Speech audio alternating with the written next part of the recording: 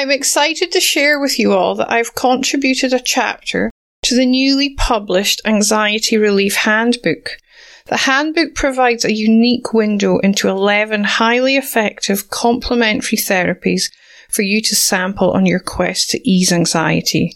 The ebook is available on my website, happynurse.com.au/anxiety relief handbook. Most people want to go to work getting along with their colleagues and be able to go home and not have to worry about it. So it's in everyone's best interest that we start leaning into these courageous conversations, getting comfortable with being uncomfortable, so that at the end of the day, we can go home to our beautiful families and not have to be caught up in that cycle of worrying about what's being said at work and getting a handle on that.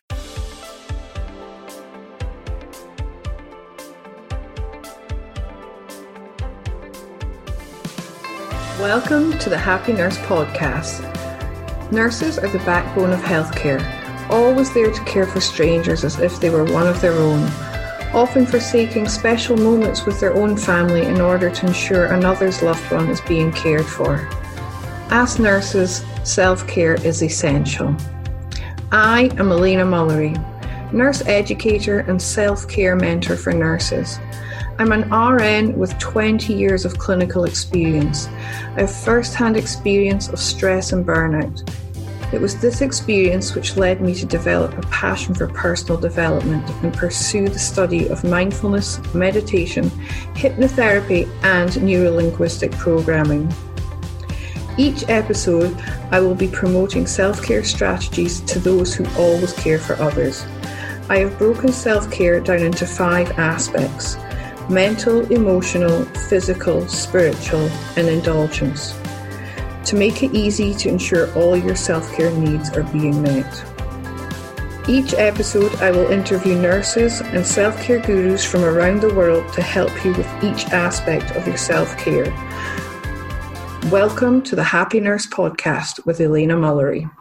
Hi everyone, welcome to another episode of the Happy Nurse podcast. As you all know, I'm Elena, and today I am joined by Ally Nitschke.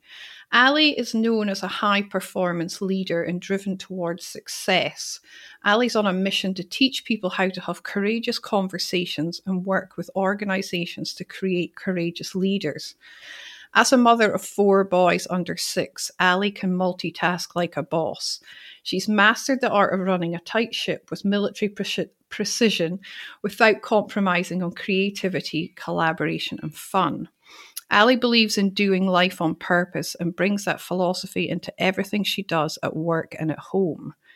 Ally's been working as a leader and with leaders for the last 15 years. With a background in arts, finance, change management, and leadership, Ally is exceptional at connecting the dots and streamlining systems to ensure organisations and their people are ready for high performance. Hi, Ally. Welcome to the show. Hello. Thank you so much for having me. It's very exciting to be here. It's lovely to have you here. And I was really excited to have you on to speak about these courageous conversations, because I think as nurses, it's something we have to do quite regularly and we don't realise we're doing it at times. And I think there's a lot of stuff you could share with our listeners that they could really learn from. Oh my goodness, yes. As you know, Courageous Conversations is certainly a passion point of mine, and it's one of those unique skills that you can share across all sorts of industries, all kinds of sectors. And I think right now, particularly with nurses and your listeners, it's more important than ever to be able to master these skills, because there is so much going on right now in the world that we need to be talking about with either your team leaders or with your patients or whomever it happens to be. Yeah, because at the end of the day, we're the eyes and ears for the rest of the medical team, and we are the patient's advocates. So we need to be able to communicate effectively with the rest of the team to ensure the patient is receiving the optimum care possible. Absolutely. So I'll start with my standard questions and then we can jump into the courageous conversations. As you know, I promote self-care to nurses. And as part of this, I talk about having a non-negotiable. Mm. What would be your non-negotiable in your self-care? I love that you're talking about this, and I think it's something that we all talk about, but then when it actually comes to executing, I think that's where it gets a little bit hazy. So I too have some non-negotiables, and I have a non-negotiable every single day. So as you mentioned, I'm a mum of 4, which is, can get pretty crazy sometimes. So my non-negotiable is I do something that is just for me. So not for the kids, not for my husband, not for anyone else, that's just for me. And it could be, we live quite close to the beach, so it could be, a 15-minute walk along the sand and getting earth that way. It could be a cup of tea. It could be a cup of hot tea, to be precise.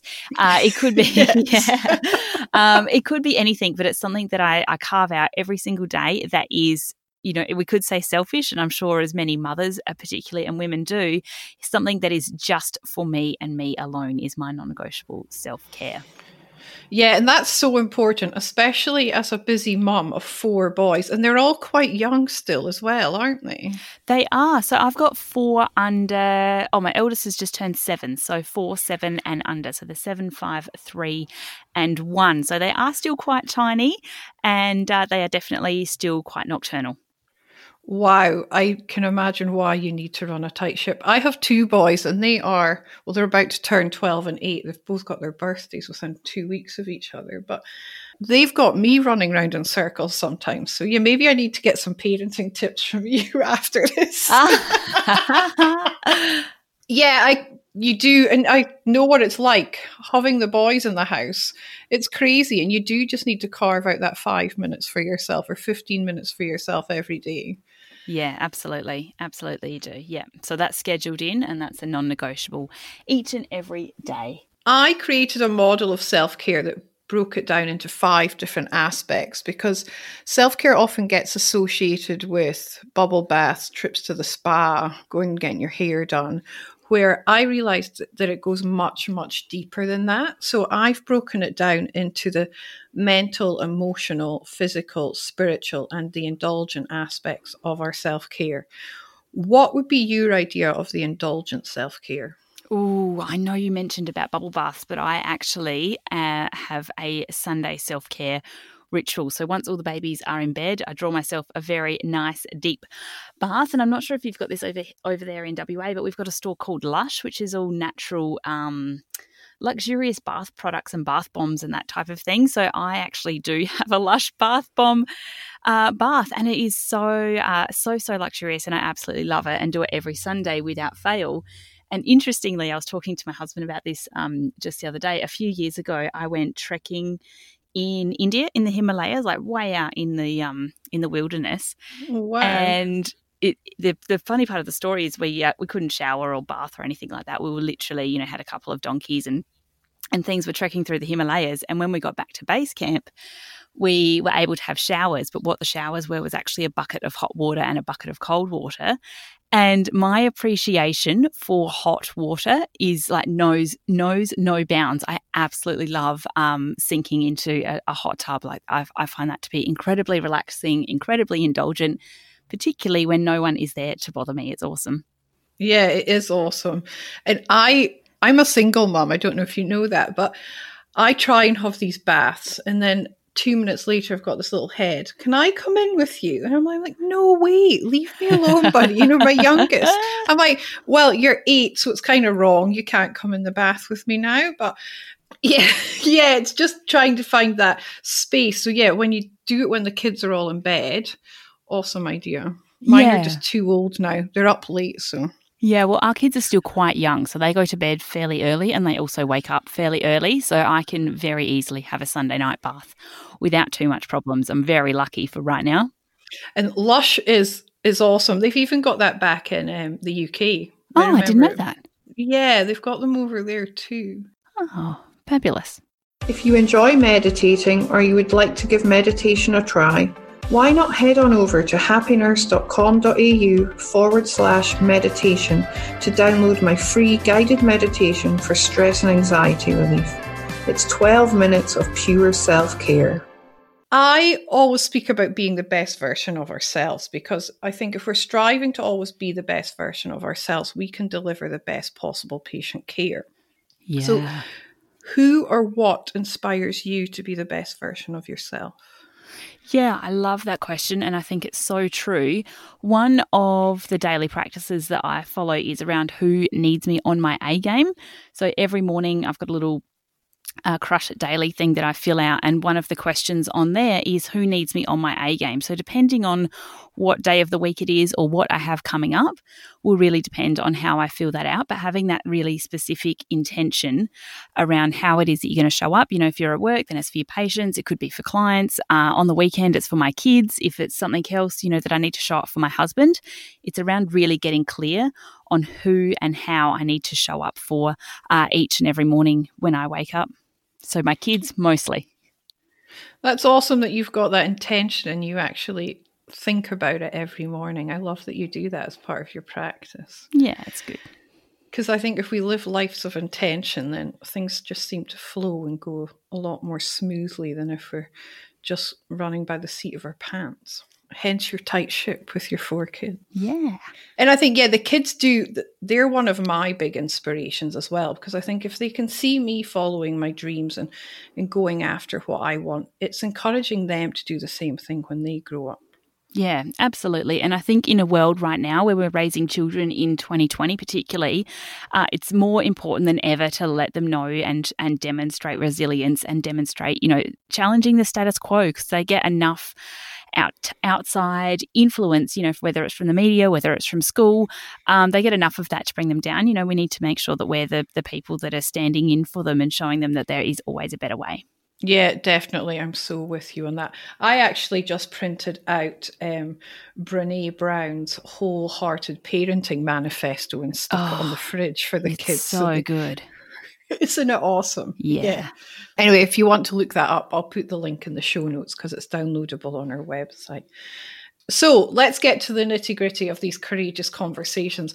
I remember listening to you on Samantha Riley's podcast, and I was in the car and I was driving to work, and you were talking about the 5 steps, and I just thought, oh my goodness, I need to get Ally on my podcast because this is gold for us as nurses. So I would love you to share your expertise with us. Yeah, sure. I would love to. And I call it the 5 steps to a courageous conversation, because what happens, and particularly in the workplace, and this even happens at home, but I'm talking mainly in a workplace instance, is that we get so much of the actual having the conversation caught up in our own head. So step 1 of the courageous conversations is around mastering your stories. So this is all what I call the head junk, the itty bitty shitty committee.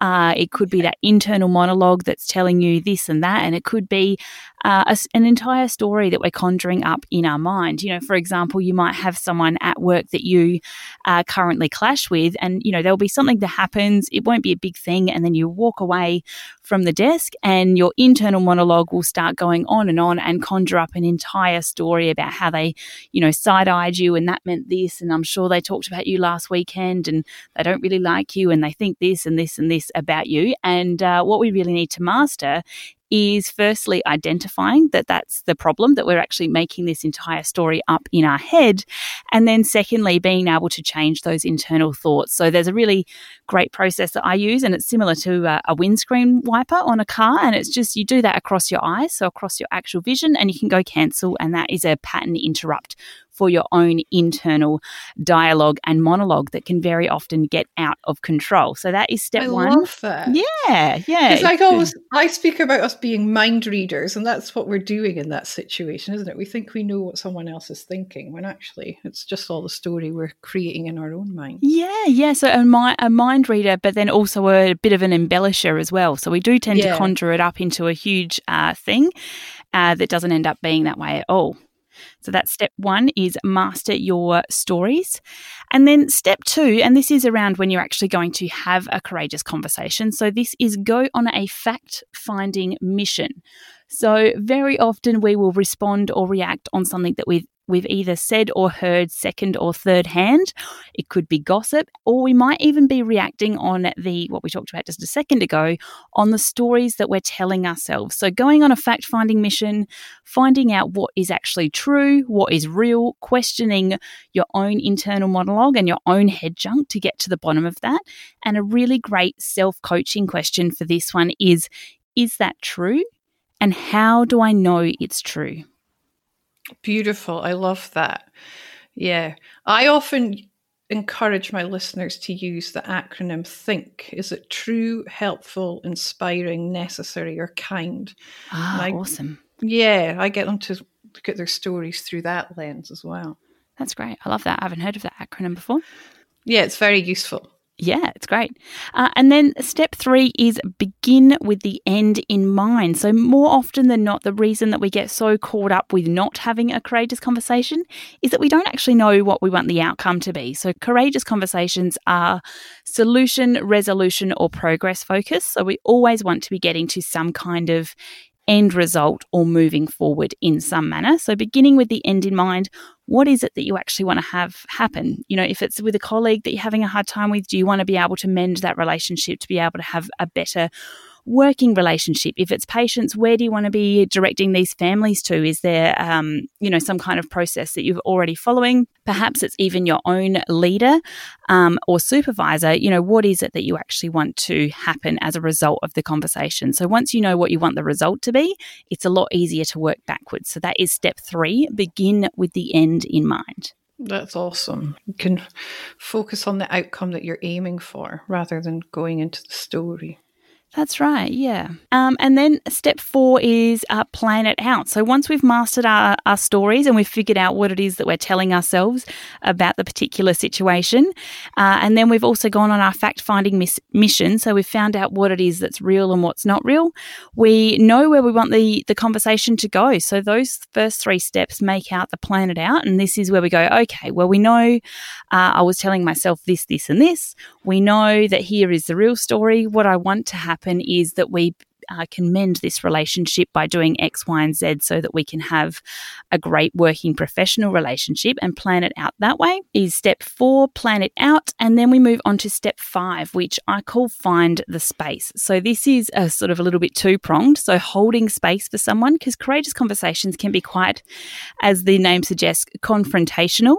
It also usually means that there's going to be some kind of emotion involved. So whether it's someone who has a release of emotion and gets quite teary, or it could be someone that gets quite defensive and angry as well. So making sure that when we find the space, that the physical space, the environment is appropriate. So we wouldn't be having a courageous conversation in the middle of the floor. We wouldn't be having a courageous conversation in a meeting, but really finding a space where there is an understanding that you can have an open, honest, and frank conversation that moves to a resolution, solution, or progress.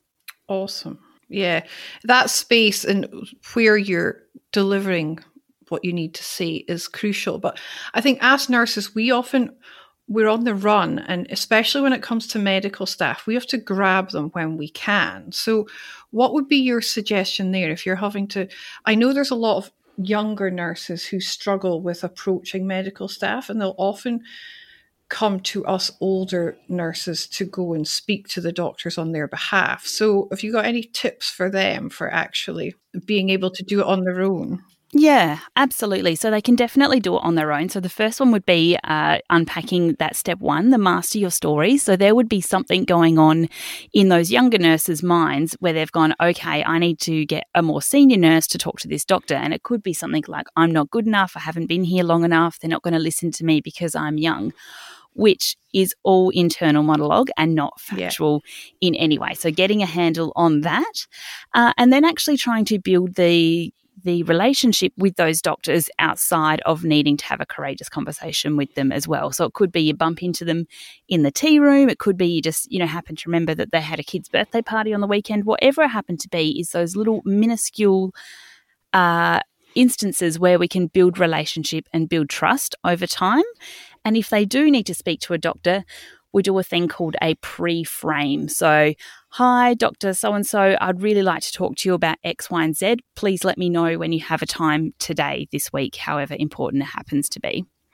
Awesome. Yeah, that's a great idea with the pre-frame. And yeah, as you say, trying to communicate with them away from when you're having to have these courageous conversations too is gold, because you need to build that relationship with these medical staff. And I think I remember, and I'm the same, I try to stay away from doing any kind of agency work because I like my comfort zone, and I'm quite happy to admit that. And I work with the same team of doctors all the time, but I've got a really good relationship with them. They understand me, I understand them.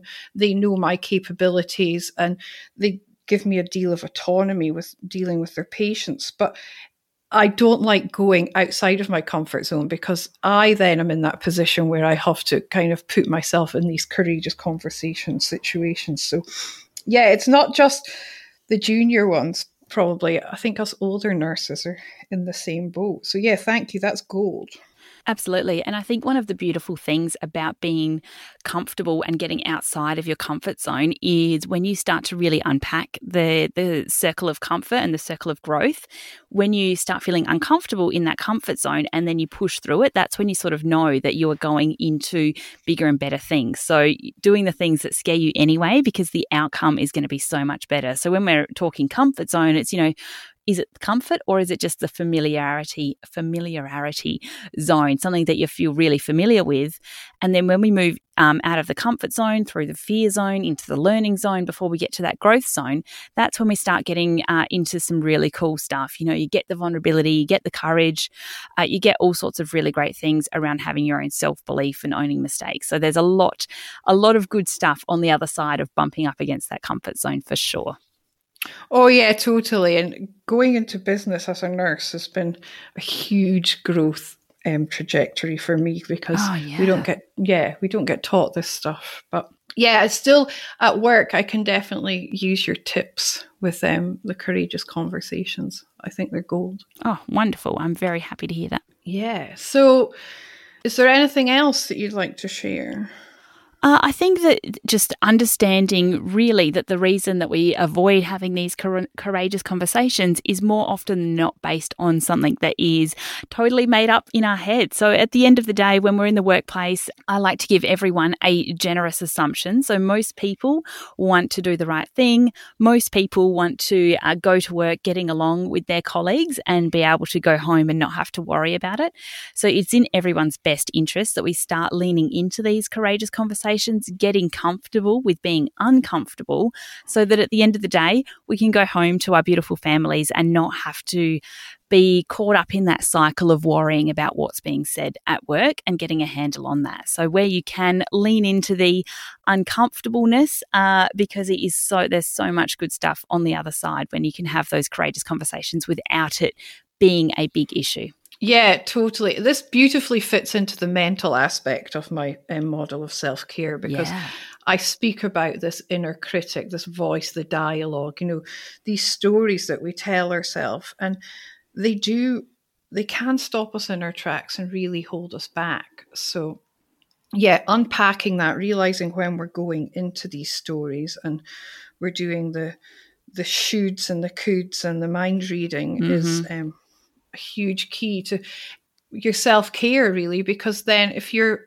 aware of that and you're addressing these aspects every day, it allows you to enjoy that indulgent aspect even more, because you don't, as you just said, you don't have all that mind chatter, that worry. You're leaving work at work. You're quite happy with who you are and what you've done. Yeah, absolutely. And I think it might have been earlier this year or maybe it was late last year, but World Health Organization recently declared burnout as a syndrome. And I also saw, I'm not sure if you've heard of Dr. Libby. She's up in Queensland, but does a lot around natural health, eating natural food for optimal health. Okay. And she's recently done a study on stress. All these women were coming in and they're all quite stressed. And she's like, what is it that is causing stress, which then leads to disease? And what she found was that the biggest contributor to stress was the stories that we're telling ourselves. So imagine if we could get a handle on those, And then we would reduce our stress levels, which of course would reduce burnout, which would of course reduce absenteeism and all sorts of other things. So yes, it is very much the starting point, I believe. Yeah, definitely, because that burnout being classified as a syndrome last year was huge. They've actually acknowledged that it's happening and it's present. And I think stress is the second most compensated work-related illness in Australia at the moment, if you look at the figures. So yeah, it's a big issue that we need to deal with. And there's this new phenomenon too in the healthcare industry called compassion fatigue, where it's just that, we kind of become so overwhelmed with the amount of stress and trauma that we're witnessing that we can no longer offer compassion and empathy to these patients. And that's burnout is a contributing factor to that. So yeah, if we can address that stories we're telling ourselves, it can really stop us going down the path towards that burnout and compassion fatigue. Yeah, absolutely. I hadn't heard about that, but it makes perfect sense as well, because it takes a lot to be able to give empathy and show compassion to someone whilst also being able to manage what is right now a very heavy workload for many in the healthcare sector. So thank you. Yeah, my pleasure. It's something that I'm passionate about and I speak about quite regularly. But yeah, I ran a webinar on the weekend and there was a few nurses jumped on who were actually in isolation in Victoria, having been exposed to patients who have got COVID-19. And it kind of opened my eyes into just what my colleagues over East are dealing with, because here in WA, I'm very, very grateful to be in the position I am. And my colleagues back home in Scotland, they're obviously on the last line of defence with the virus too. So yeah, that added stress that's on us on top of what we already were dealing with is huge at the moment. And I can imagine that the stories are probably running rampant in people's heads. So yeah, this has been an awesome conversation to have with you, to offer people some extra tips and strategies to help deal with what could be going on in the mind chatter. Yeah, absolutely. And I mean, I'm lucky. I'm in Adelaide in South Australia as well. So we don't have many cases here either, but my heart is and thoughts are always going out to those on the eastern seaboard who are very much doing it tough, and those particularly in the medical field who are doing incredibly long hours away from family and friends. And, thank you to all of your listeners and all of the work that you and the rest of your nurses around Australia, the work that they're doing to keep us safe and really putting themselves in there. So where you can, take some time out for yourself. And if that means that you need to go and be indulgent and have a hot cup of tea, then absolutely go and do that, because it's very important to fill your own cup. You aren't able to help the rest of the country if there's, if you're stressed and burnt out, and it's not a great place to be either. So please take care of yourself. Thank you. I'm sure my listeners will really appreciate that. Thank you, Ally. Thank you. It's been wonderful chatting to you. Thanks for jumping on. Thank you. I look forward to speaking to you again soon. All right. Thank you so much, Elena. Have a beautiful day. You too. All right. See ya. Thank you for listening to the Happy Nurse podcast. If you've enjoyed today's content and would like to join the Happy Nurse community, head over to Facebook and check out the Happy Nurse AU Facebook page and request to join the Happy Nurse community. Also, check out happynurse.com.au for access to free downloads and subscription to my blog. See you soon, and in the meantime, remember to always offer yourself the same compassion that you so freely give to others. I'm excited to share with you all that I've contributed a chapter to the newly published Anxiety Relief Handbook.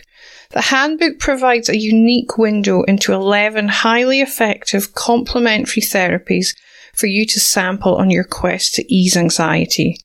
The ebook is available on my website, happynurse.com.au/anxiety relief handbook.